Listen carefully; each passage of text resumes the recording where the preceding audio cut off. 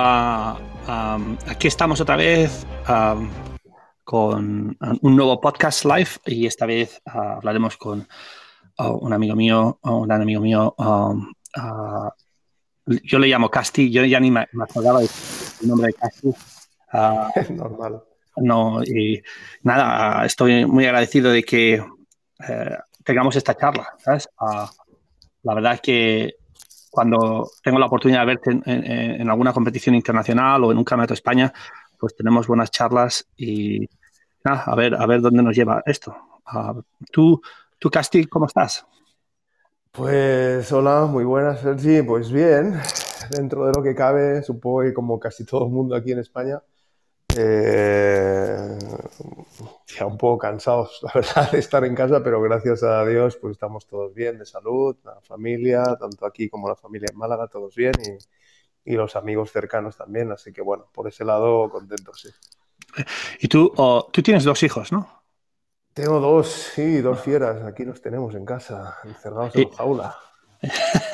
¿Y cuántos años tienen? Pues Lucas, que tiene 10 años, y Nicolás tiene 8. 8.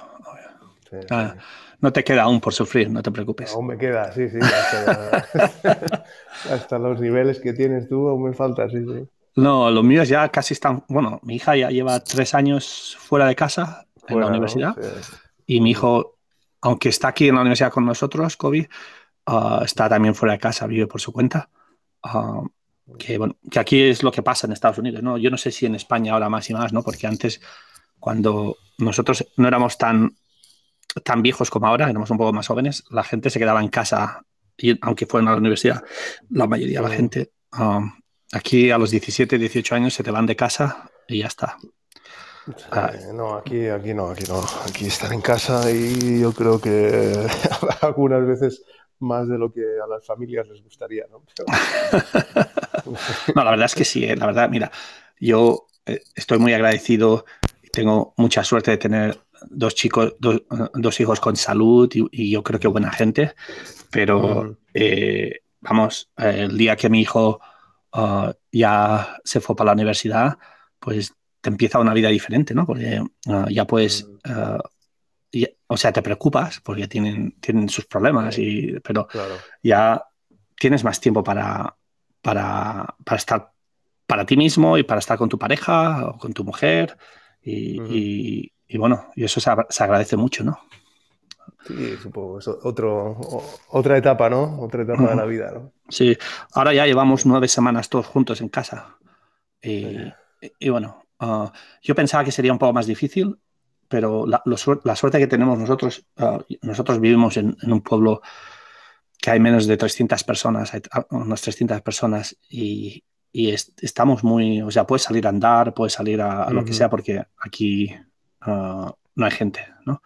Entonces, encontramos a faltar Ujú. nuestros amigos y yo, por ejemplo, encuentro a faltar la gente del equipo y los otros entrenadores que trabajamos juntos, pero la verdad es que han sido unas buenas vacaciones de momento. Nosotros, bueno, es cierto que esto nos está enseñando, ¿no? Todo el tema de conectarnos a nivel digital y nos vemos mucho también por las pantallas y te da la sensación como que no has desconectado del todo. Pero bueno, y supongo que el problema aquí, lo que nos pasa a muchos, por lo menos a muchos entrenadores, por lo que voy hablando, es que, como es normal, casi todos hemos entrado en situación de desempleo, ¿no? Entonces, claro, esto no te permite estar pensando en, bueno, pues voy a disfrutar de mi familia y a intentar que los chicos entrenen, a hablar con ellos, mantener contacto con entrenadores. Es como en algunos momentos, dependiendo de la situación personal de cada uno, es algo un poco más complicado, ¿no? Porque la cabeza empieza a pensar, joder, ¿y esto cuándo va a acabar? Ya no solo por lo que falta, sino porque además te va rascando un poco el bolsillo, ¿no? Y entonces tienes que adaptar un poco a la nueva situación. Y no te permite que sean como unas vacaciones en casa, un poco por ese sentido, ¿no? Ya. Pero bueno, ahí vamos. Ya, nosotros también a nivel económico, pues de momento, gracias a Dios, no hemos perdido el trabajo aún, no estamos en Uh -huh. desempleo, pero pero hemos tenido que cortar muchas cosas de los presupuestos que tenemos. El lunes claro. tenemos una reunión que me parece que tienen que recortar sobre 2 millones de dólares que nos gastamos en lo que es el departamento de deportes, entre todos los deportes. Y ya hemos cortado 1,6 millones. O sea, imagínate, Mm, no sé lo que pasará en la reunión, pero bueno, yo creo que va a ser un poco interesante, ¿no? Y espero que esto no dure mucho, mm, porque si no, sí que vamos a encontrar mucha gente aquí. En Estados Unidos hay mucha gente ya con desempleo, pero al menos en nuestra ya. industria, de momento, nos estamos manteniendo ok, ¿sabes? Uh, Ujú. so, Bueno, entiendo que al estar en universidades es un poco más, bueno, no sé si más fácil, pero viendo desde el punto de vista aquí que lo que pasa con la educación, ¿no? Bueno, de todo el mundo que está en universidades, escuelas, etcétera, pues está manteniendo un cierto grado de actividad y por lo tanto siguen estando en la misma situación que si estuvieran trabajando en día normal, ¿no? No sé si esto puede influir un poco, pero sí, al final igual, es lo que pienso. Si se alarga demasiado, ahí se va a notar bastante porque no hay economía que aguante esto mucho tiempo. oh, no, no. Para nosotros, por ejemplo, nosotros dependemos del fútbol americano y del básquet. Y por eso, Claro. dentro, Mm, dentro del deporte que nosotros tenemos aquí en Virginia Tech, ya hemos cortado, ya te digo, pues casi 3,5 millones de dólares, que eso es mucho dinero, ¿no? Entre todos los mm, deportes. Por ejemplo, cosas que han empezado a recortar, que eso no es importante, es, por ejemplo, muchos entrenadores tienen uno o dos coches gratis al año, ¿no? Y que los puedes tener mm. de una, ¿cómo se dice? Una tienda de coches de estas, no sé cómo se llama, Un eh, concesionario, ¿no? sí, un concesionario, o te dan dinero cada mes, ¿no? Por ejemplo, entonces la gente pues ha empezado a dar eso, ¿no? De vuelta, o ahí Claro. te pagan el country club, ¿sabes? Aquí hay muchos en Estados Ujú, Unidos sí, sí. y te pagan que los fees y todo eso. Entonces, todas esas cosas que no son necesarias, pues las hemos cortado y con Claro. todo eso, pues estamos salvando dinero. Una de las cosas que tenemos, que yo no sé si en España funciona o no, que me parece que no funciona, tenemos muchas donaciones de exalumnos, ¿no? Entonces, uh, Mm, tenemos, por ejemplo, nosotros cada año tenemos que generar 15 o 20 millones de dólares en donaciones para que se continúe funcionando el departamento de deportes. joder. Entonces, tenemos algo salvado en el banco, ¿sabes? Que, por Ujú, ejemplo, con lo que son las becas están, me parece que hay 30 o 35 millones de dólares en un banco de donaciones que han dado, que va generando ujú, dinero cada año para, para ayudar a las becas, ¿sabes? Entonces aquí ujú. se está, ¿sabes? Hay mucha... Los exalumnos donan mucho dinero a las universidades, entonces eso te ayuda también. Alguna vez hemos tenido alguna conversación con Bart Uh-huh. Kikerowski, y me ha explicado un poco este sistema.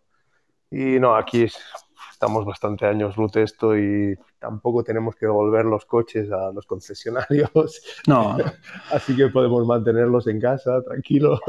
No hay nadie que nos dé... Bueno, siempre hay excepciones, ¿no? Pero en general ya sabes que es Ya, ya. otro momento para nosotros, sí. Pero nada, nada y sobre tu vida profesional, tío. Tú empezaste, Mm. bueno, bueno, empezaste. Tú eras nadador, eres 3 años más joven que yo, me parece que tú eres del Sí, 71, ¿no? sí, de la edad de tu hermano. Ya, ya. Sí, sí. Y, y, bueno, yo me acuerdo de competir, de verte nadar y luego empezaste, seguiste como entrenador y Ujú. te ha ido súper bien. Has hecho, bueno, has escrito una gran parte de la historia de la natación española en los últimos años con tus nadadores y ahora estás Bueno, no sé. de No sé, director técnico. sí, sí, bueno, sí, como dices, la verdad es que dejé de nadar muy pronto. Dejé de nadar, pues yo recuerdo, empecé el año uno del CAR de Sant Cugat, que fue la temporada 88-89. Y de hecho, me acuerdo que hicimos una pretemporada en septiembre en La Molina, que no había piscina, pero íbamos a nadar a Puigcerdà. Y esto te lo cuento porque estábamos allí en La Molina y vosotros estabais nadando en Seúl. Entonces, Ujú. claro, una de las cosas que te acuerdas siempre, ¿no? Es en el momento en el que tú estás nadando para luchar por la medalla, que consigues la medalla, coño, nosotros estábamos ahí en La Molina viéndote nadar, ¿no? Y esto es el momento que se te queda, es como cuando ves a otro nivel, ¿no? Pero cuando ves que caen las Torres Gemelas, siempre todo el mundo se acuerda dónde estaba en ese momento, ¿no? Pues bueno, esto fue una cosa que estábamos ahí justo empezando la temporada y lo recuerdo con mucho cariño. Y este fue mi último año de entrenamiento, por decirlo así, un poco serio. Fue bastante pronto, yo tenía 18 años, pero bueno, en ese momento tú ves la natación como, joder, si yo he hecho un esfuerzo de estar en un centro de alto rendimiento y en un año me muevo para atrás, empecé para adelante, yo creo que Claro. para esto no sirvo, ¿no?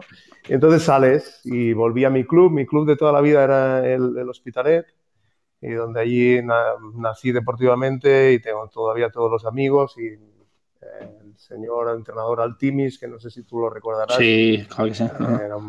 bueno, fue como mi padre porque mi familia se fue a vivir a Málaga, Ujú. entonces él me ayudó mucho porque ya con 18 o 19 años ya empecé a trabajar mis 40 horas en una piscina y también intentaba entrenar y ahí fue cuando ya vi que intentar trabajar 40 horas a la semana, entrenar natación a las 6 de la mañana. Además, como quería ser competitivo, empecé con waterpolo. Entonces, además quería estudiar la carrera de educación física. Era como, bueno, hay que, hay que seleccionar un poco, ¿no? Y ahí empecé a trabajar y luego tuve una muy buena oportunidad que fue en 91-92, que Carlos Subirana, o que lo recuerdas también, Sí, sí, tanto. Ujú. que ahora mismo está en Dinamarca. Carlos estaba en el centro de tecnificación de la Federación Catalana, que ahora mismo funciona en el CAR de Sant Cugat, en aquel momento funcionaba en la Blume, que antes venía de la Escuela York, que también conoces, Sí, sí. y Carlos necesitaba un asistente.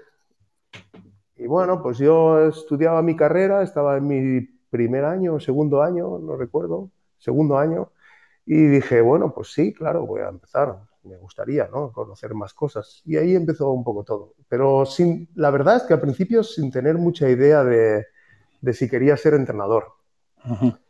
Pero después de ese año y de poder vivir como espectador los juegos en las piscinas Picornell, ¿no? Ahí fue como, hostia, tío, esto mola, ¿no? Y fue como, bueno, vas luchando un poco por hacer el camino y mira, hasta el día de hoy. La verdad es que has tenido una gran carrera y la que te queda, ¿no? Pero has tenido una gran carrera como entrenador y has hecho un gran trabajo con nadadores a todos los niveles.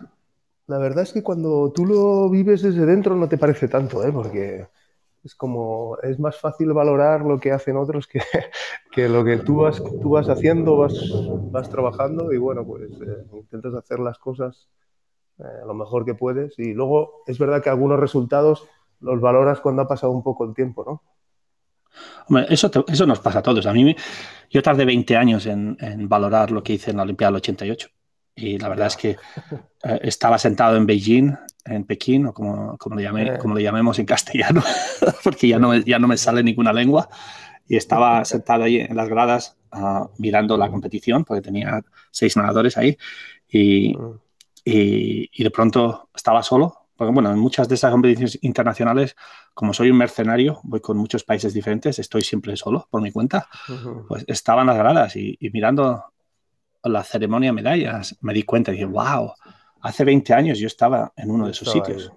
Sí, sí, señor. Y, Sí, señor. y eso es la pena que tenemos, ¿no? Que no apreciamos lo que hacemos, ¿no? Y siempre Mm, queremos algo más. Y la verdad, aunque con todas las disfuncionalidades que tenemos, yo creo que muchas veces nos preocupamos mucho más por nuestros nadadores que por nosotros mm. mismos. Y Y sí. ese es un problema muy grande, ¿no? Porque en el momento que te olvidas de ti mismo, y eso no lo digo de manera que sea negativa, ¿no? Porque hay muchos entrenadores o muchas personas que son muy egoístas y que lo que hacen es para ellos. Mm. Pero tú lo que has hecho como entrenador, te tienes que sentir orgulloso. Con las cosas excelentes y con las cosas no tan excelentes, ¿no? Sí, sí, Porque claro, al final exactamente. y eso no te lo quita Todo, nadie. ¿no? ¿Sabes? Mm. Yo creo que muchos de los nadadores que tú has tenido, bueno, no creo, lo sé, a lo mejor acabaron sin tener una relación tan buena como la que empezaron, pero ahora te agradecen un montón lo que hiciste por ellos. ¿Sabes? Porque Ujú. es como tus hijos, ¿no? Yo me acuerdo cuando mi mujer estaba embarazada, que estaba leyendo todos estos libros y estaba súper nerviosa un día, casi llorando, que mi hija iba a salir, ya estaba a punto de parir, mi mujer, Mm. y estaba llorando. Y le pregunté, ¿pero por qué lloras? Y dices, es que no sé lo que vamos a hacer. No tenemos nada de experiencia. Y yo le dije, mira, para de leer esos libros. Porque la persona que ha escrito esos libros probablemente ha dejado a su familia. Ha tenido más problemas que nadie. Tú Ya. tienes que saber, y esto lo tenemos que tener bien claro, que tú no has tenido una vida perfecta y eres disfuncional hasta cierto sentido. Yo, si te cuento mi vida, vamos, es que soy más disfuncional que ninguno. Entonces, Mm. nuestros hijos, uh, si, lo único que tenemos que hacer es ser honestos con lo que hacemos. Y si nos equivocamos, cambiamos. ¿Eh? Y Mm. nuestros hijos, a la edad de 14, 15 años, no nos van, o sea, no nos van a odiar, pero no van a estar de acuerdo con nosotros. Yo me acuerdo que cuando me fui a Singapur, mi hija me decía todos los días, papá, te odio, me has arruinado la vida, me has arruinado la vida, tú no sabes lo que has hecho, llevarme, sacarme de Balls y llevarme a Singapur, esto es un infierno. Y eso me lo decía casi cada día, ¿no? Y a veces no me lo tenía que decir, solo me tenía que mirar. Y eso no, no, pero bueno, ahora, por ejemplo, mi hija, que no es muy mayor, pero que han pasado 6 años desde que nos fuimos, Hostia, 6 años ya. Joder, eh, tío, me parece menos tiempo. y ahora, por ejemplo, ella, yo sé que cuando ha ido a entrevistas o ha escrito cartas para entrevistas o pone que la experiencia que tuvo en irse al sureste de Asia, en Singapur, y las oportunidades que yo le ofrecí, bueno, que le ofrecí, bueno, que Ujú. tuvimos, Ujú. ah, le han cambiado la vida. ¿Sabes? Si eso no Mm. te das cuenta cuando eres joven. Y nuestros nadadores muchas veces no se dan cuenta de eso. Hasta Ya, que sí, tienen... sí, es cierto. Ya, ¿cuántas veces nos hemos sentado a tomar una cerveza? O bueno, cuando éramos jóvenes nos íbamos de fiesta después de una competición, que eso, si hay algún nadador, no lo hagáis, porque está muy mal. Pero, y nos sentábamos en un bar y nos tomamos un zumo de naranja y empezamos a sentirnos un poco deprimidos y empezamos a criticar a todo el entrenador, el Sí. que sea. Es que este tío es un cabrón, no sabes la putada que a mí me ha hecho, que por esto, que por lo otro, que bla, bla, bla. Y bueno, y al final de tomarnos el zumo de naranja ya nos sentíamos a gusto, ¿no? Y ahora, con Ay, casi sí, medio sí. siglo de vida, pues nos damos cuenta de que no eran tan malas personas. Sí. Sí, sí, no, está claro. Hay veces que son relaciones amor-odio, ¿no? Es cierto que ahora la última etapa, o sea, yo llevo de hecho 2 años, que en estos 2 años no llevo un grupo de entrenamiento directamente.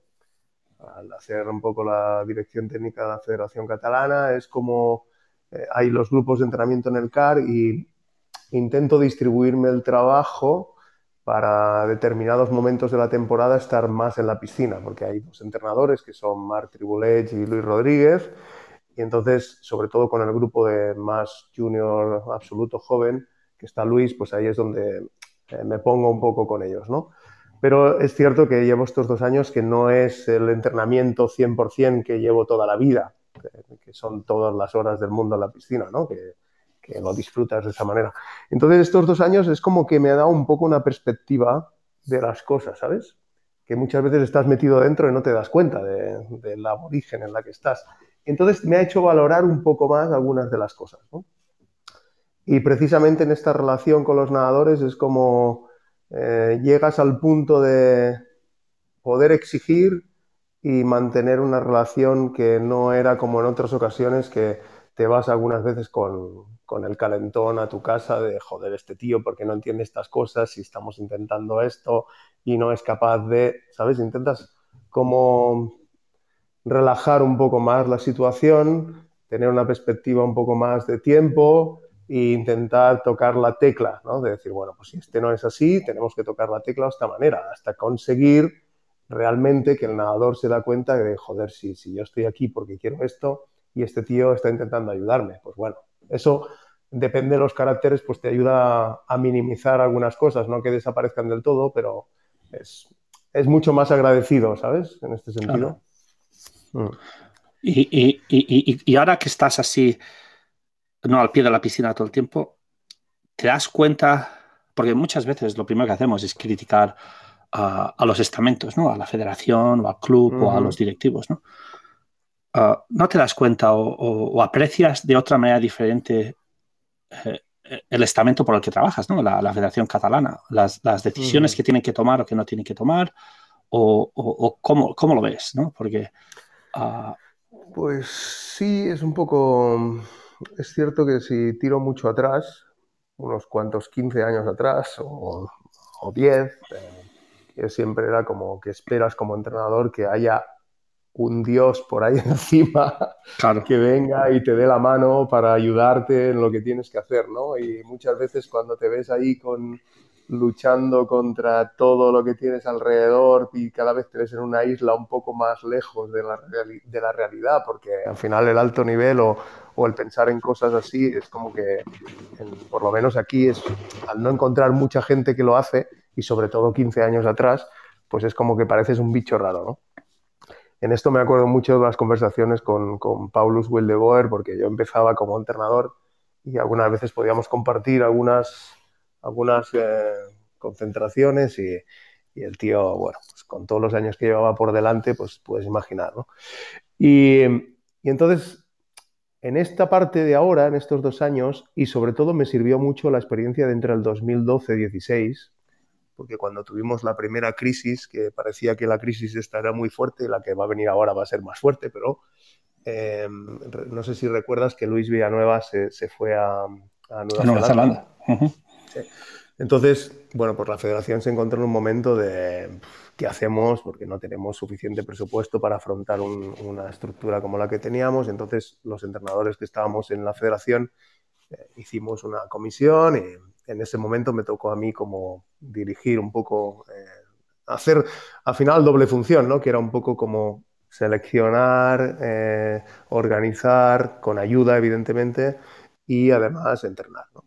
Ahí fue cuando me di cuenta, tío. Ahí era como, me acuerdo de una reunión de entrenadores que nos juntamos todos para hablar un poco de no hay muchos recursos, pero vamos a ver qué hacemos y cómo nos organizamos. Y un entrenador empezó a decir, es que yo creo que la federación debería, no sé qué, seguía hablando y ya no me acuerdo qué decía.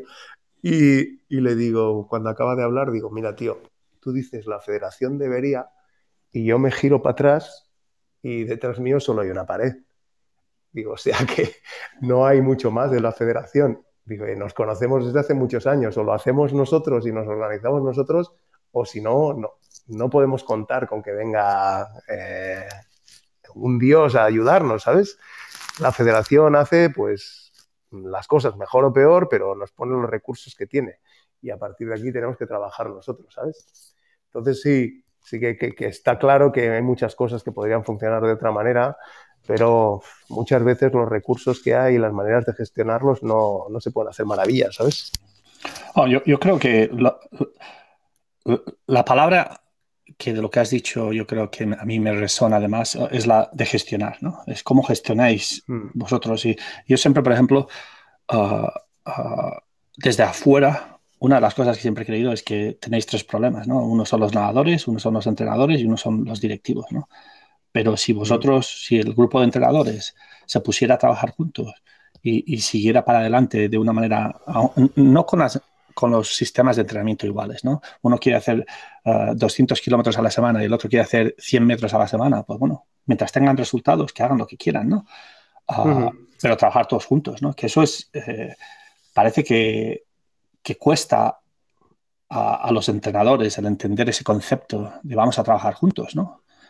Tú en tu mm, club o en tu federación puedes trabajar de la manera que tú quieras y siempre y cuando trates a la gente con respeto, cuides a total. los nadadores y a los entrenadores y a los empleados de manera psicológica buena, ¿sabes? Pero bueno, el problema bueno, que tenéis es que como tú has dicho, no trabajáis juntos en ese sentido, ¿no? Siempre se busca la excusa de que la federación o que el directivo o que los padres o que los nadadores no quieren hacer esto. Mm. Y eso Sí, pasa en todos los sitios, ¿eh? Vamos. Ya, Unos sitios pero más que otros, pero... sí, la verdad es que yo creo que no sé si es el carácter mediterráneo, ¿no? Porque cuando hablas con franceses, joder, no paran de criticar a la Federación Francesa, ¿no? Cuando hablas con italianos, no paran de Sí, criticar a la claro. Federación Italiana.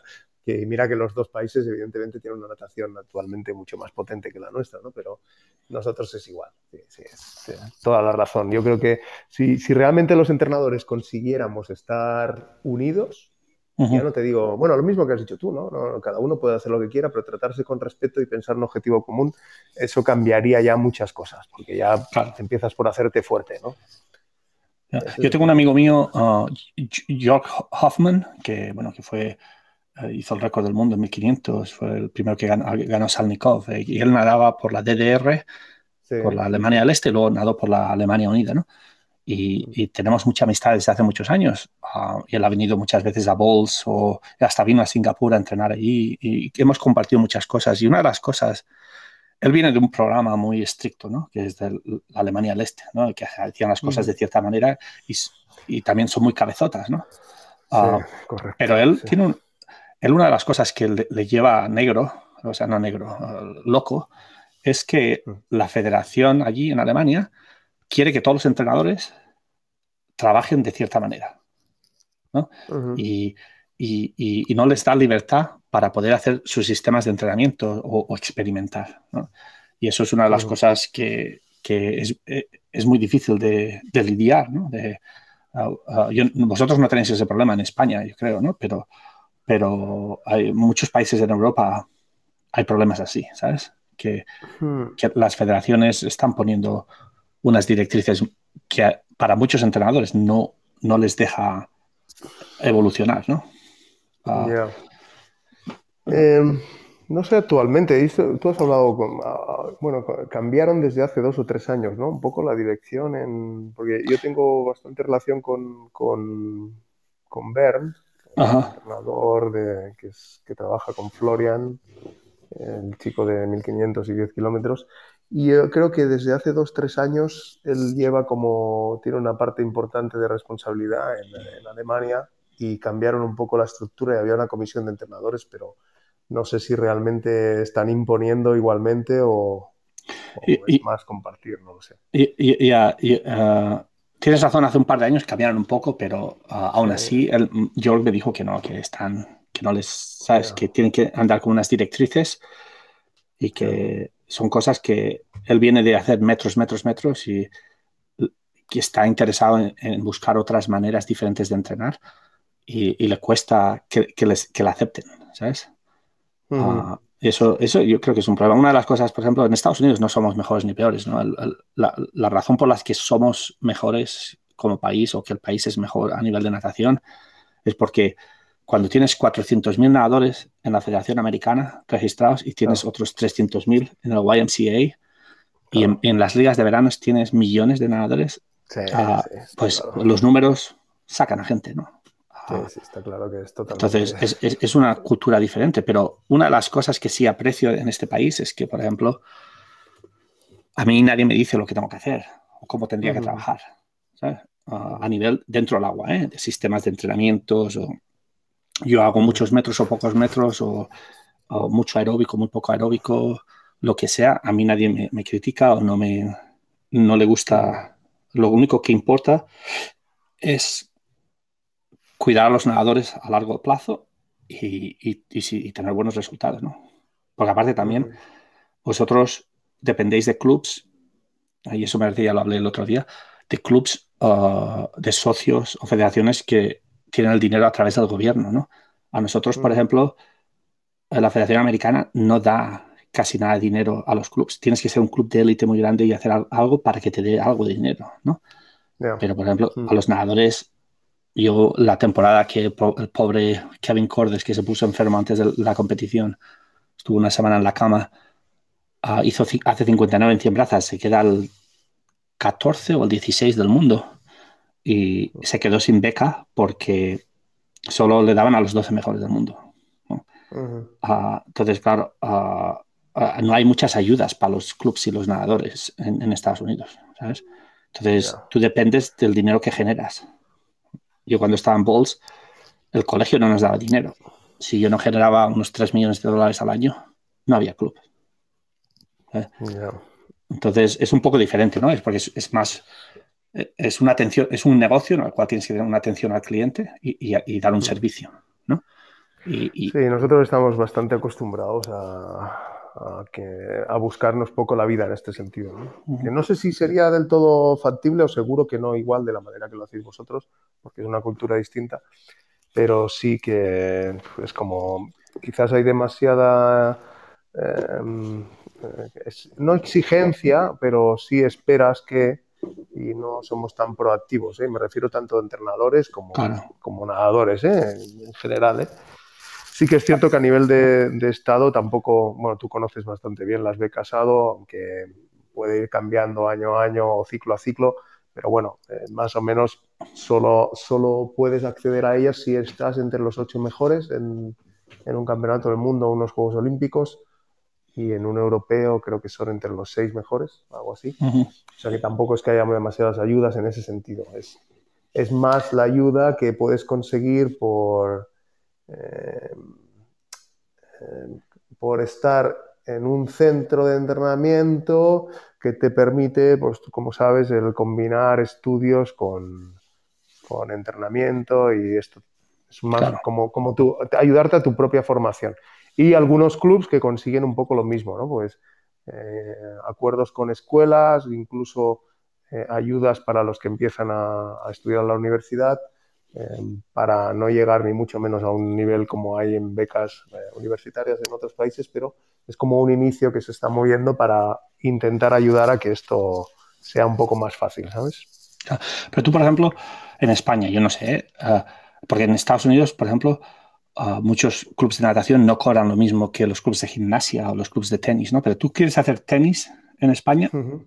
y que te lo dan gratis, ¿no? No, no, no. Y tú quieres hacer gimnasia, pues vamos a hacer gimnasia, gimnasia rítmica o gimnasia, y tienes que entrar en un club y pagar mucho dinero cada mes en España, Hmm. seguro.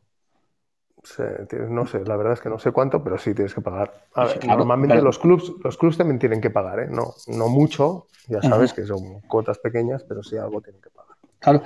claro, pero, por ejemplo, en muchos clubes, yo me acuerdo, yo no sé ahora, ¿no? Pero ¿qué le pasó al Club Natación Montjuic con la natación? Ujú, ¿Por qué? Pues es normal que los socios se quejen o que no se quejen porque están pagando dinero y luego vienen nadadores que no pagan cuotas o tal, y se llevan ese dinero, se llevan las calles. Y yo lo entiendo de los dos puntos de vista, ¿eh? Porque muchas ujú, veces las calles están vacías, ¿no? ujú. Porque los Sí, sí. socios no quieren nadar, pero Ujú, y solo encuentran la manera de quejarse cuando les es conveniente.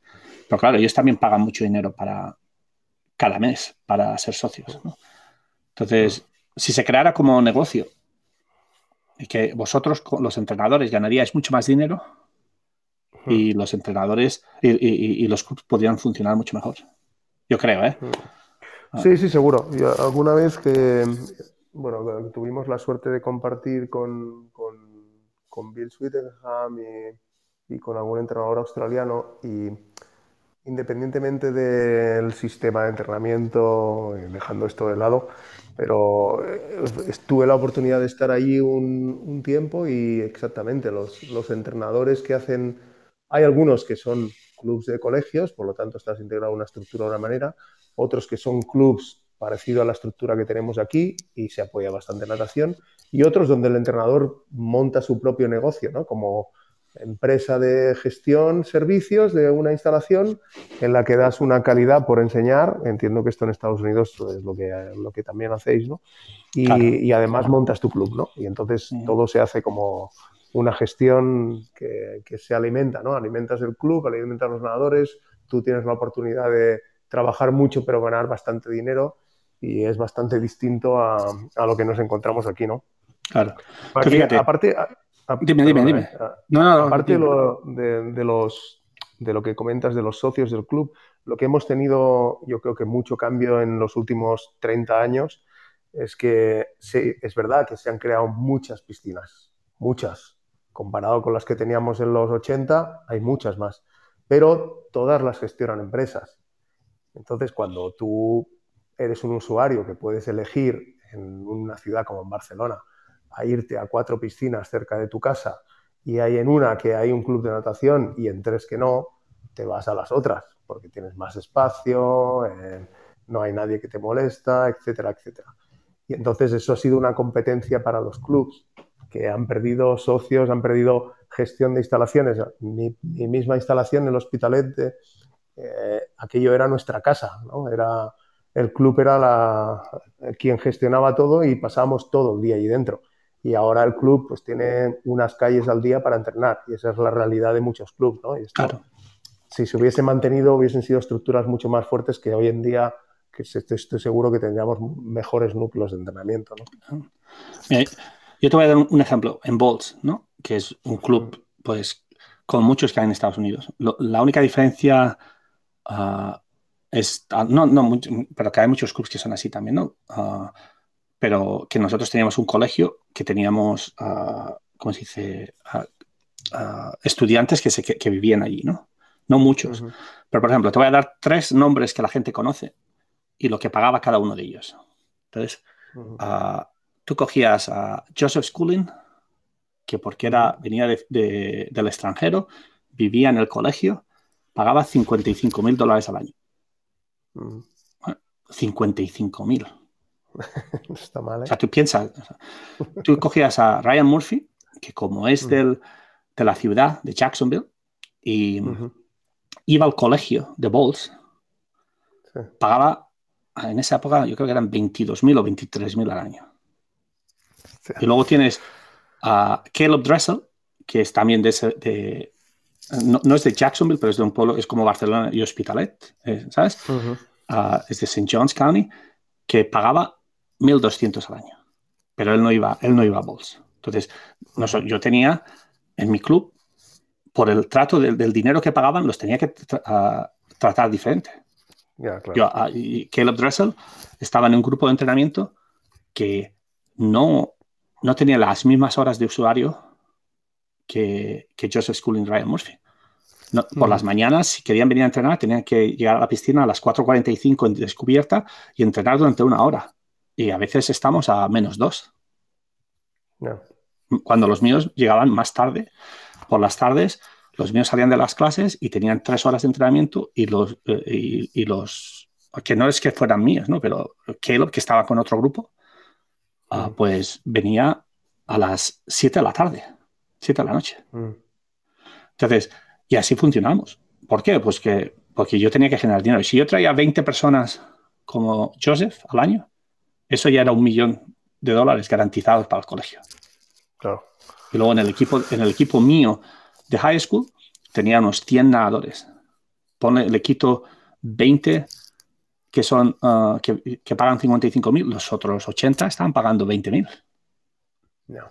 Y luego Sí, sí, las, otro nivel claro, total. las competiciones que generamos, yo en un fin de semana de competición podía generar 30,000 o 40,000 dólares. Traía 1,000 nadadores, la manera que está organizada, ¿no? Entonces es un negocio. A mí, por ejemplo, yo cuando me vine a Virginia Tech, que estaba en Auburn, y mi hijo le quedaba un año de colegio, mandé a mi hijo a Bolts. Mi mujer y mi hijo se fueron para Florida, ¿no? A mí me costó $27,000 el colegio de mi hijo, sin dormitorio ni nada, para que pudiera entrenar y pudiera estudiar donde él había nacido y que no tuviera otro cambio de moverse de Bolts, Singapur, Alabama, Virginia. Ya, ya, ya. Sí, sí. Entonces, como padre, ¿de dónde saco yo $27,000? Ya, ya. Pero es un servicio, ¿sabes? Ah, Ujú. y eso es una de las cosas que cuesta entender, yo creo, en España, ¿no? Porque a mí la gente me dice, no, pero Sergio, eso es imposible. Bueno, Sí, Joseph está Schooling, claro que esas cifras no, pero sí que tendríamos que hacer valorar un poco todo el tema claro, también, no, ¿no? no, yo no te digo esas cifras que estarían en Eh, España, pero a Joseph Schooling le costó separarse de su familia a los 13 años y en los 5 años que estuvo ahí, gastarse $300,000 como mínimo.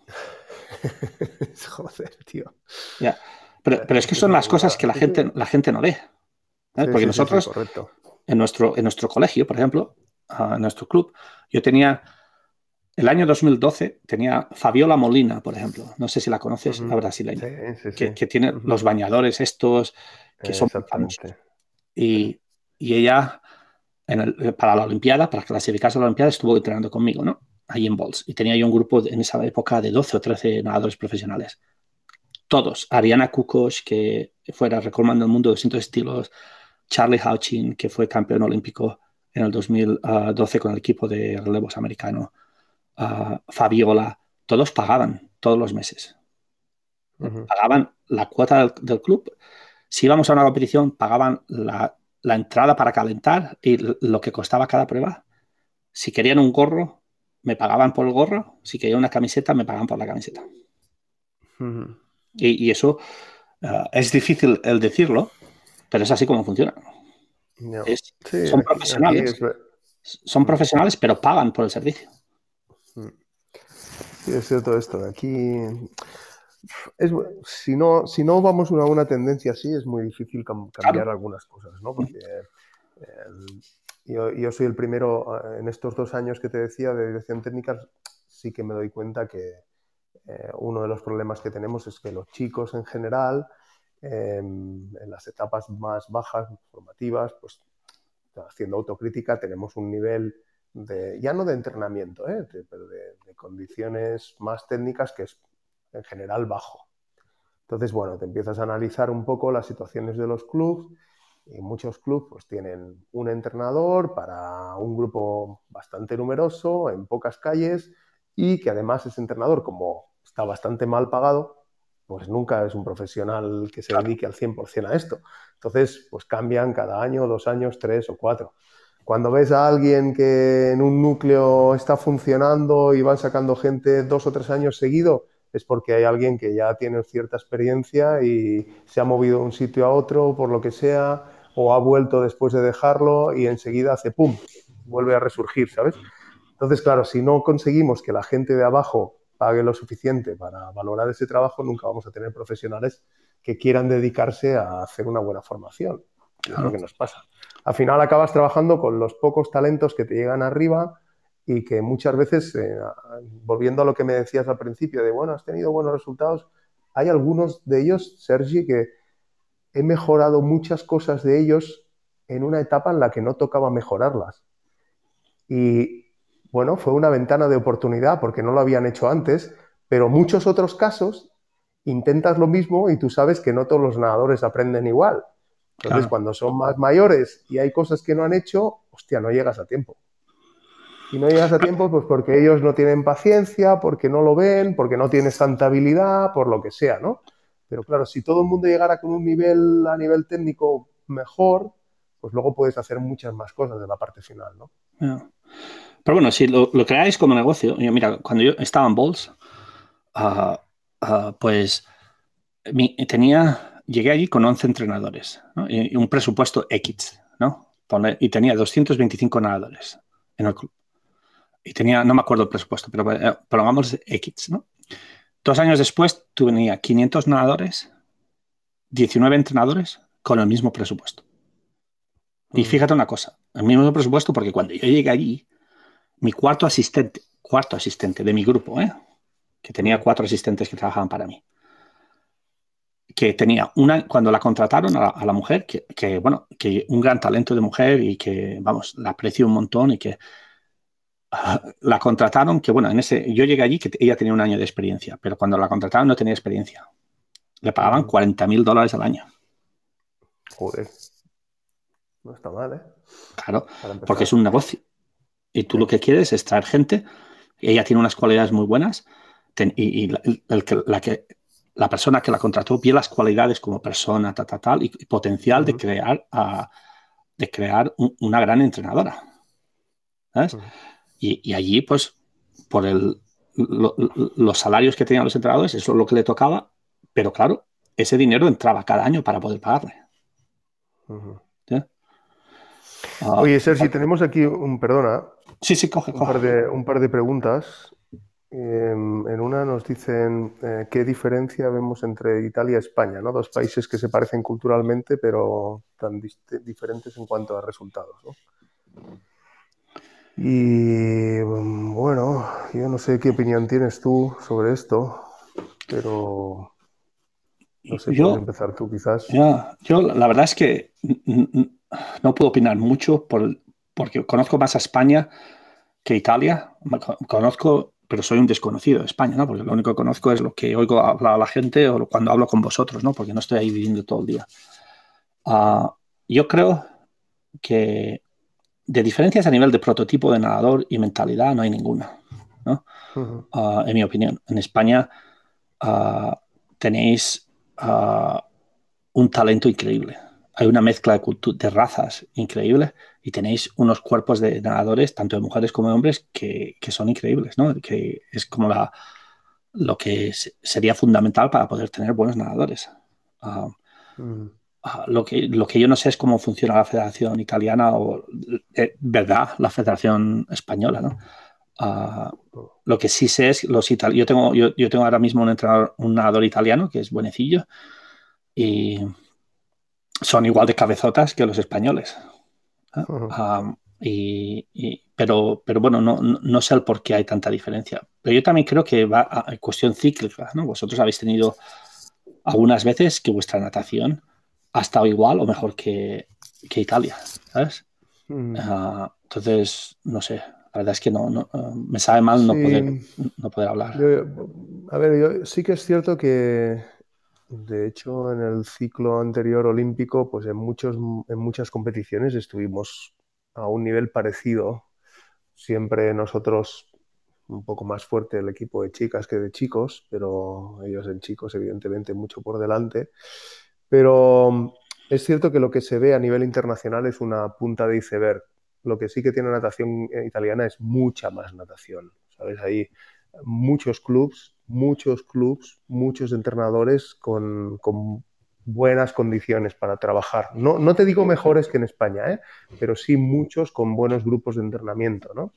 Y eso yo creo que es una de las cosas principales en las que nosotros estamos como mucho más limitados. No tenemos grandes equipos de natación, ¿no? Que hacen falta grandes, medianos y pequeños, pero ellos tienen bastantes equipos con medio y gran nivel, ¿no?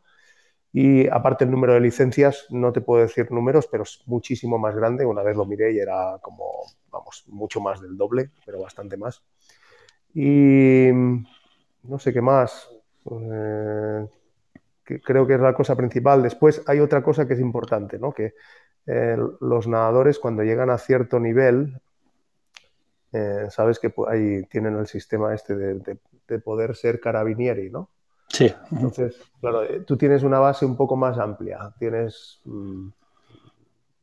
partes de este inicio y cuando llegas a según qué edades, algunos de los nadadores empiezan optan por esta vía, ¿no? Que dices, bueno, pues yo los estudios no es que vaya a ser muy fuerte, pero si entro en el cuerpo de policía o incluso creo que con los militares también hay algo, no estoy seguro, empiezo a cobrar un sueldo, pero si sigo siendo nadador profesional o nadador de nivel, no tengo que hacer mis horas como policía, sino que hago muchas menos y puedo dedicarme a entrenar, a viajar, etcétera. Entonces, eso también ayuda un poco a que en la parte de arriba haya gente que alargue un poco más su carrera, ¿no? claro. Y bueno, pues al final otra de las cosas, no hay que negarlo, es que si tienes muchos entrenadores, más competitividad y tal, pues es posible que haya más entrenadores con experiencia de alto nivel que lo que tenemos Claro. nosotros. No estoy diciendo que no tengamos buenos entrenadores, ¿eh? Pero que al final, contra más te expones a nivel internacional, pues más mejoras, ¿no? Hombre, Y los después hay números otra, es no lo que sé. hacen. No, Brasil tiene lo mismo, ¿no? Te metes en el ejército, Mm, no sé cómo le llaman allí, pero hay muchos mm, países que tienen eso y que luego compiten en los juegos militares, ¿no? Que exacto, es sí. parte de lo que tienen que hacer, pero que, bueno, eso les ayuda mucho. Yo sé cuando entraba a Fabiola y a su marido y a diferentes brasileños, pues eran parte del ejército, ¿no? Entonces teníamos que planear durante el año una o dos competiciones que aunque no se depilaran o descansaran, que tenían que ir, ¿no? Y que era Ujú. parte del por qué ellos tenían un salario y podían hacer lo que hacían, ¿no? Y eso Oh, ahí tienes razón, ¿no? Si Italia, ahora que lo has comentado, tiene eso. Eso es, ujú. yo creo que Alemania también tiene algo parecido, ¿no? Hostia, pues no lo sé. No lo sé. Porque los rusos lo tienen seguro, porque tú ves a los campeonatos militares los resultados y hay muchos nadadores buenos rusos que compiten en esos campeonatos americanos y deben tener un tipo de sistema así. Hay otra cosa importante que ahora me acuerdo con el tema de Alemania que dices. En Italia hay clubs que tienen como directamente un acuerdo, una ayuda económica directa de la federación, ¿no? Si tú tienes cierto nivel en tu club de instalaciones, cierto nivel de entrenadores, cierto nivel de resultados, entonces además la federación te ayuda con una aportación X para que inviertas un poco en el alto nivel, ¿no? Y esto en Alemania, el concepto de centro de entrenamiento es un poco, por lo menos en alguno de ellos, porque en el mes de enero, justo antes que pasara todo esto, tuve la oportunidad de estar una semana con Bern, donde entrena Florian, en Magdeburgo, y es un club que tiene él, por ejemplo, y el asistente, que el asistente, ¿sabes quién es Norbert, el que fue entrenador de Brita Stefan, Sí, sí. Ajá. que tiene 70 y pico años. Bueno, pues ellos dos están contratados directamente por la Federación Alemana. Pero además, dentro del club hay un acuerdo con la Federación Territorial, que se podría ser como una federación catalana, para otro entrenador y tienen un centro de día que llaman, ¿no? Que los nadadores van a entrenar allí porque tienen un colegio con acuerdo en horarios, aunque algunos sean de otro club de la zona, ¿sabes? Es una manera de apoyos como clubs centro conectados un poco con la federación también. Sí, yo Bueno, son creo, cosas que siempre ayudan, ¿no? También. claro, yo creo que ahora que lo comentas, York tiene su club en Potsdam, me parece que se llama, y es muy parecido a eso, por lo que él me ha comentado que tiene nadadores, tiene como un convenio con la federación, por eso a veces les es difícil o le era difícil, el aceptar lo que a veces la Ya, federación decía que tenían claro, que hacer, ¿no? ya te entiendo. Pero claro, eso podría ser una buena solución también. Mira, aquí hay otra pregunta. ¿No creéis que en España es imposible tener nadadores de élite si no pueden compaginar en España carrera universitaria y carrera deportiva? ¿Tú qué crees? Porque Bueno, bueno, yo creo que yo es no puedo hablar de eso. complicado. Ya. Hombre, yo creo que es difícil, está claro que es difícil, ¿no? No tiene nada que ver con lo que hay en Estados Unidos, y mucho menos. Y lo que veo, que lo que tenemos que tender y lo que más o menos se tiende, que es con lo que pasa en algunos otros países europeos, es intentar potenciar el, el, ¿cómo se dice? Hay unos cargos en la universidad, que no sé si se llama tutor deporte o algo así, en los que intentan que los deportistas de alto nivel, lo malo es que es un poco restrictivo para alto nivel, ¿no? Pero que los deportistas de alto nivel puedan tener ciertas adaptaciones en la carrera. Entonces, lo que sí que no puede pretender un deportista de alto nivel, ¿eh? Hablamos de alto nivel, ¿eh? Que quiere Claro, rendir a nivel internacional, en un país que no es Estados Unidos, en general, puede haber alguna excepción por ahí también, evidentemente. Por ejemplo, en Japón también hay universidades que son clubs y tal, pero lo que no puede pretender es llevar la carrera universitaria al mismo ritmo que una persona que no entrena un deporte como el nuestro, que son tantas horas. Entonces, lo que sí que yo estoy viendo, y hay muchos ejemplos de ellos, ¿no? Hay gente que sí que es capaz, incluso tenemos algunas nadadoras que es la hostia, que están haciendo medicina mientras están compitiendo a alto nivel, pero claro, evidentemente tienen que adaptar su ritmo. Y con estas ayudas, no tiene nada que ver, evidentemente, a estar a un equipo universitario, pero con estas ayudas están intentando, bueno, están siendo como un ejemplo del poder llevar las dos cosas. Para la mayoría de gente es muy complicado, está claro que es muy complicado, pero yo lo veo como en situaciones como ahora, por ejemplo, que nos va a venir una crisis fuerte, no va a haber dinero para mejorar estas cosas, pero esto no se trata de dinero, simplemente se trata de voluntad por parte de todos para intentar favorecer un poco la dualidad, ¿no? Por decirlo así. Oye, estoy de acuerdo contigo. Yo creo que, por ejemplo, en España, si la carrera de ingeniero tardas 5 años y eres nadador de élite, te tendrías que poner y quieres ir a una Olimpiada y ser medallista olímpico, a lo mejor te la tienes que plantear en 10 años, ¿no? Y Exacto. tomar una clase al año o a semestre, no sé cómo funciona ya ahora mismo en España, pero el dar algo por algo, no decir, mira, me voy a graduar en 5 años porque necesito mi carrera, ¿no? Pero como tú dices, hay que sacrificar y hay que entender lo que puedes hacer. ya a nuestra edad te das cuenta de que qué más te da graduarte a los 23 años o Sí, graduarte a los exacto. 28 años, ¿no? Exacto. Sí. Si ves, y si tienes una manera de poder mantenerte, ¿no? Porque a lo mejor si se llega a un acuerdo con una federación o con un club y decir, mira, Casti, tú quieres ser médico, en vez de 10 años vas a tardar 15, pero puedes nadar profesionalmente hasta los 30 años. Y nosotros te vamos a ayudar siempre y cuando pases una o dos clases cada año y llegues a este nivel cada año, ¿no? Y eso se Ujú. analiza. Y si se crea un partnership, ¿cómo se Sí, diría? un acuerdo, ¿no? Sí. Sí, un acuerdo entre el nadador, el nadador, el entrenador y el estamento, Ujú, las universidades a lo mejor no tienen que estar involucradas, ¿no? ujú, Porque yo me acuerdo cuando Marc, que nadó contigo, mi hermano, estaba ujú. en España, estudió ingeniería, me parece, en España o algo así, un año, ¿no? Y cuando él estaba ese año en la facultad en Barcelona, tenías que pasar una clase al año para poder quedarte en esa carrera, ¿no? Yo no sé cómo Ujú. funciona ahora, ¿eh? Sí, más o menos. Bueno, ahora como cambia tanto también, pero hay Claro, ciertos créditos, hay unos créditos mínimos que tienes que sacar cada año para que claro, no te echen fuera, ¿no? O sea, claro. yo he tenido algunos nadadores hace poco que estaban en estas situaciones y me decía, por ejemplo, Joan Ju Pons, hace 2 años, estaba, "Bueno, vamos a intentar conseguir medalla en el europeo, joder, pero las clases tengo que sacarme tanto. Y bueno, pues no te agobies, tío, si ahora tienes una prioridad durante estas semanas, pues nos calmamos un poco. Al final, después de los chicos cumplen con todo, ¿no? Porque se Claro. agobian un poco, pero después son capaces de hacer malabarismos y alguna vez es cierto que no han llegado o ha estado muy justo los mínimos y el mismo tutor le dice, bueno, no te preocupes. Por eso digo que entiendo que para un nadador de nivel medio es muy difícil. Al final Claro. tienes que elegir. Y ese es uno de los problemas que tú y yo hemos hablado algunas veces, ¿no? Que hay nadadores que con 20 años a lo mejor no han hecho nada, pero tienen buenas condiciones y es el momento cojonudo para rendir, pero pues tienes que poner prioridades, la carrera universitaria, los entrenamientos y pues está claro, si no puedes sacar mucho la natación, ni siquiera vivir el día a día, pues tiras para tu carrera universitaria y todo lo que comporta. Pero para los que son de más nivel sí que hay ciertas facilidades. Ujú.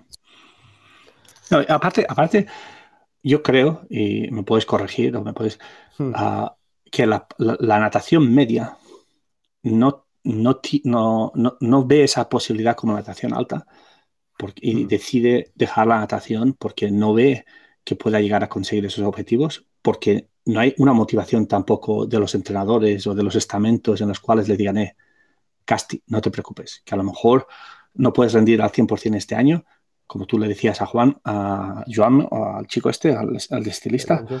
uh, pero que sácate estas clases y el europeo el año que viene podrás nadar súper bien. O el campeonato de España podrás estar entre los tres mejores. Y no hay esa motivación, ¿no? De ayudar a ese Hmm. nadador medio a que un día pueda ser alto, ¿sabes? Hmm. Uh, y vamos, yo lo he escuchado muchas veces cuando estaba en España o en otros países también, pero es que este tendría que dejar de nadar porque ya se le ha pasado, ¿no? Y que estudie, Hmm. ¿verdad? Entonces, Yeah. claro, yo como lo veo, por ejemplo, en Estados Unidos, cuando para mí es dinero, ¿no? Por ejemplo, uh, en la universidad. Ya, No, no, ya pero en lo la entiendo, universidad sí. igual. Sí, sí, Yo, por sí, sí, ejemplo, sí, ahora claro, claro, claro. en las últimas 3 semanas, yo ya había cerrado la cuota de nadadores que iba a tener, ¿no? Porque Ujú, no quería traer muchos nadadores al equipo, porque ya tengo 70 y pico nadadores, ¿no? ujú, Pero en las últimas semanas, 3 chicas bastante buenas han decidido que querían venir para nosotros. Y ujú, claro, yo no les puedo dar beca a esas chicas porque estamos limitados. Yo, por ejemplo, en los hombres tengo 9,9 becas para 32 nadadores durante 4 años. O sea, ujú, y para las chicas tengo 14 y tengo 40 y pico nadadoras. ujú. Entonces, para mí, traer a 3 nadadoras más, que si esto del coronavirus no hubiera pasado, probablemente no las hubiera traído. Eso me representa $150,000 más que yo traigo al colegio. Ya, claro. Entonces, pues tienes que pensar en eso, ¿no? Porque es un negocio. Y si yo traigo $150.000 más, mi jefe va a pensar en cortarme el presupuesto menos que a otro equipo que no lo traiga. Entonces, es cómo piensas en el negocio. ¿Sabes? Bueno, y das oportunidad a la gente, ¿no? Porque estos chicos, bueno, no estarían con nosotros, pero se hubieran ido a otra universidad y hubieran pagado ese dinero. No, sí, claro. Entonces, pero bueno, quién Bueno, oye, sabe. aquí tenías una pregunta que esta era para ti. ¿La has visto? Está un poco más arriba que la anterior. ¿Qué Ah, estrategias seguíais en Bols para recaudar el dinero? bueno, la estrategia es de no podíamos reclutar, ¿no?, a nadadores porque lo teníamos prohibido. Si yo, por ejemplo, si tú, Casti, me llamabas y me decías, Sergio, quiero hablar contigo porque mi hijo quiere ser nadador en Bolts, y yo te tenía que decir que no podía hablar contigo. O sea, no es como a nivel universitario que yo puedo llamar a quien quiera, ¿no? Tengo unas Ujú, ciertas restricciones, pero yo puedo contactar nadadores. Allí en high school no podía. Entonces, estaba un poco limitado con eso, ¿no? Entonces, pero gracias a los resultados que teníamos, pues tenía mucha exposición a nivel internacional. Entonces, a mí que eso me interesaba mucho, ¿no? Porque hay muchos países, sobre todo en Indonesia, países de Asia o hasta europeos, ¿no? O países ujú. musulmanes, no musulmanes, de Oriente Medio, por ahí, que tienen mucho dinero. Uh, pues traen a sus hijos o los sacan del país. Muchos mexicanos, hubo un año que tuvimos 11 mexicanos porque los padres tenían miedo, eran gente con dinero, que tenían miedo que los secuestraran. Algunos de ellos les Hostia, había sí, sí, pasado. recuerdo que me explicaste alguna anécdota buena de esto. Claro. Entonces, nosotros nos importaba tener resultados a nivel internacional para reclutar indirectamente nadadores internacionales. Entonces, si yo traía 20 nadadores en un grupo de 500, yo traía $1.000.000. Claro. Entonces, y ese dinero pues me ayudaba a pagar a entrenadores, pagar. Entonces, la otra manera que teníamos era nosotros organizábamos competiciones, teníamos muchas competiciones. La manera que la Federación Americana funciona, nosotros no tenemos que tener todos los árbitros y todos los cronometradores oficiales que les tenemos que pagar. Todo es voluntario. Entonces, cada club en Estados Ajá. Unidos tienes que tener, si quieres organizar una competición, tienes que tener 3 árbitros que estén, ¿cómo se dice? Homologados o algo así, Homologados por la ¿no? Federación Americana, ¿no? Que tienen que pasar Ujú, unos cursos, que es muy sencillo. Pero todos los cronometradores, todos los voluntarios, la gente que organiza la competición son voluntarios del equipo o de otros equipos que nos ujú, ayudan. Entonces, ujú. nosotros no tenemos ningún gasto, ¿no? Entonces, si yo tengo una competición de 1.000 nadadores, que tenía, cada año tenía 3 o 4 competiciones que tenía 1.300 nadadores en la piscina. Entonces, Ujú. cada nadador o el club paga por derecho de calentamiento $10. Bueno, ponle que me parece que en ese momento eran $7, ¿no? Si tienes Ujú. 1.000 nadadores que vienen, son $7.000 que te Ya. entran directamente al club. Por cada prueba que nadaban, si eran eliminatorias solo, si eran pruebas donde no habían finales, a lo mejor solo pagaban $3.50 por prueba. Pero a lo mejor tenías nadadores que nadaban 10 pruebas en una competición. Ya. Entonces ya son $30. Si tienes 1.000 y pico nadadores, empieza a contar. Ya tienes otros Sí, sí. $20.000 por ahí. Porque uno van a dar 10 pruebas, otro van a dar 3 pruebas. Y todo eso va directamente al club. Ujú. Entonces, si yo al año organizo 20 competiciones, las pequeñas a lo mejor solo me traen $1.000 y las grandes me traen 30.000 o 40.000, pues Ya. es mucho dinero, ¿no? Porque ya estás hablando de 200.000, $300.000. Otra manera también, o sea, todos los padres, bueno, todas las familias pagaban una cuota al mes, ¿no? La del Ujú. colegio, la del club, ¿no? Pero aparte de esa cuota al mes, cada padre, por ejemplo, los padres de mi grupo, que yo tenía 100 y pico nadadores en mi grupo cada año, uh, tenían que hacer de voluntariado 30 horas a la semana. Ay, perdona, no, 30 horas al año, ¿vale? Por temporada. Ok. Y ese voluntariado representa el venir a cronometrar, el venir a hacer la comida, porque la comida para las competiciones no la organizaban los padres. Ujú. ¿Sabes?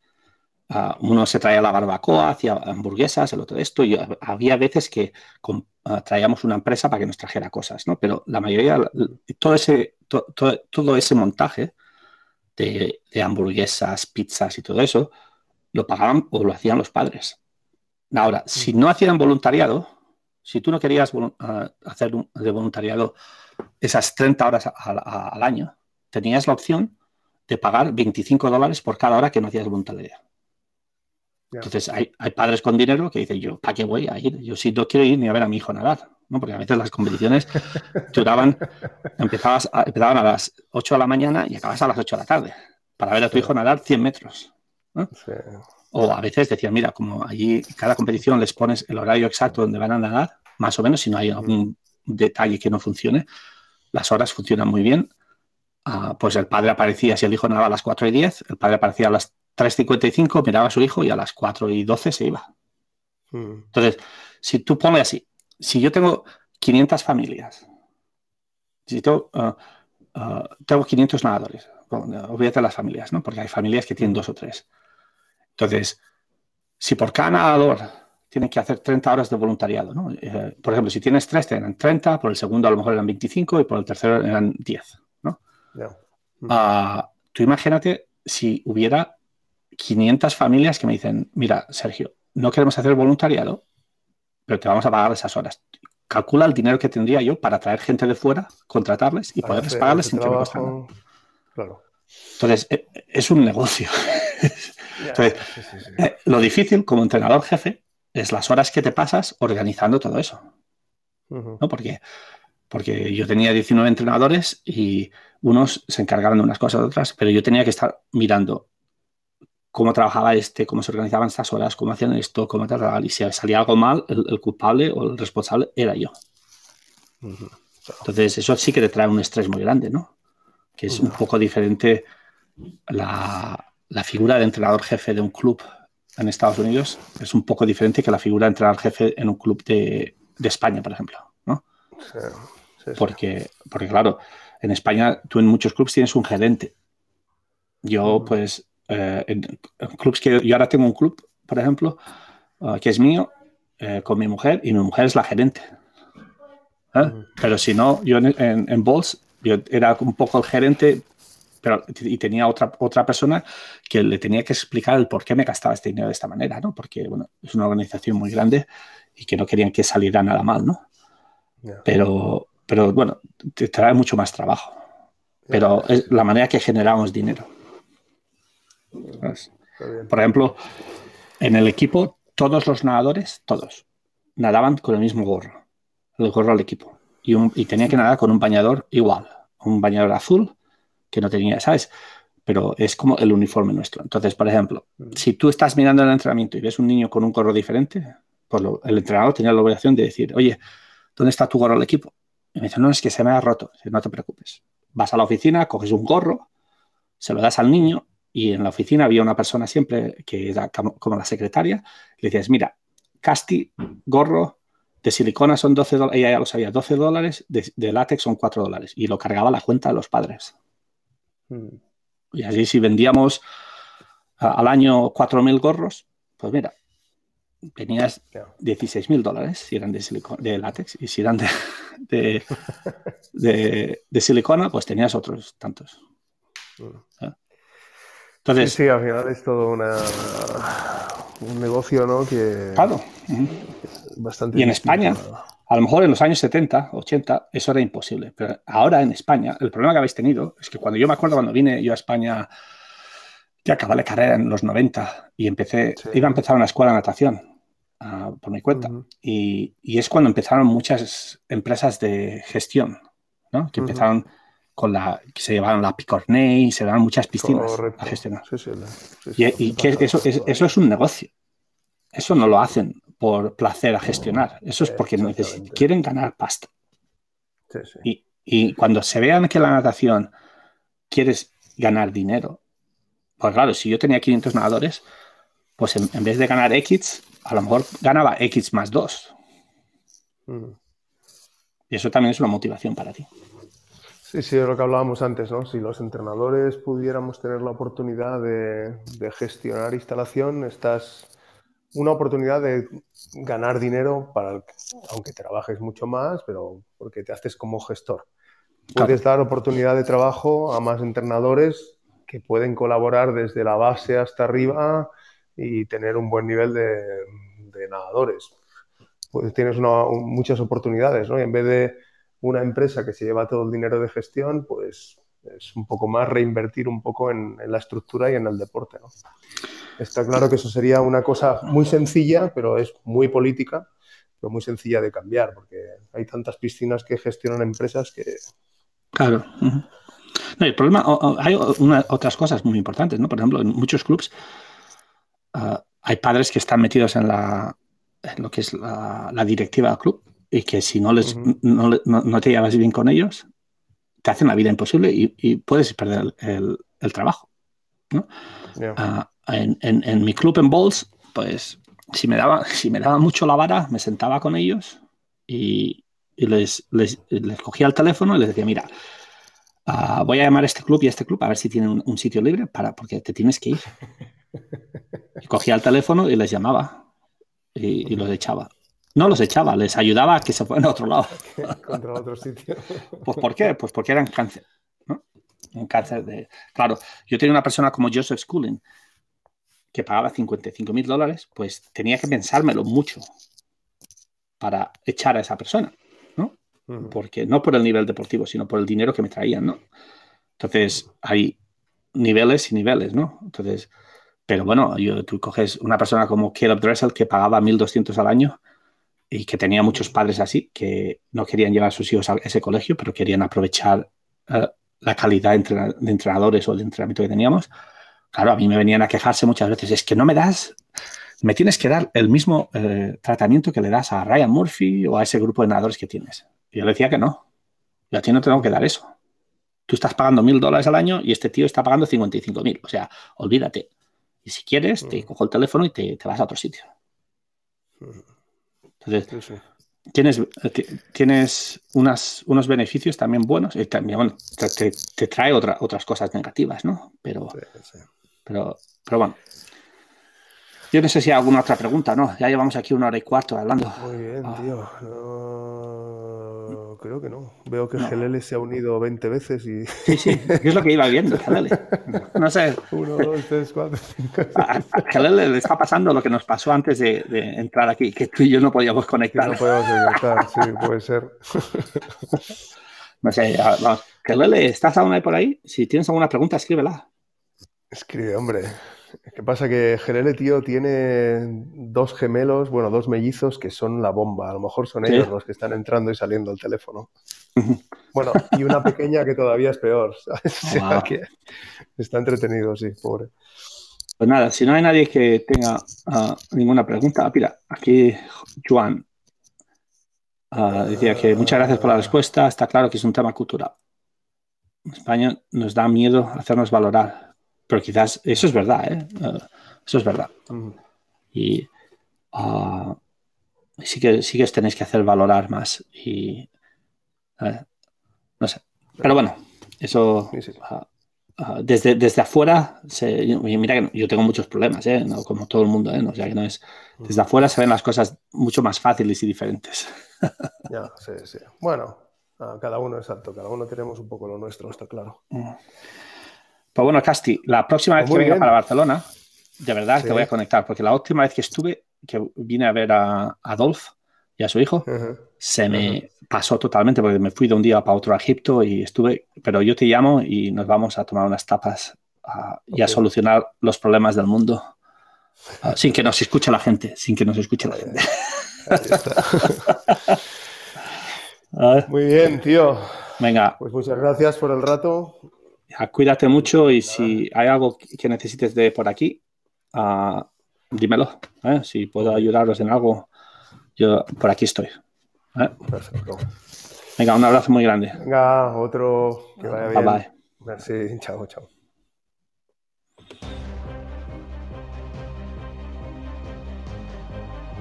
Muchas gracias a todos y nos vemos el martes con Rafa Muñoz a las 5 de la tarde de España y a las 11 de la mañana mías.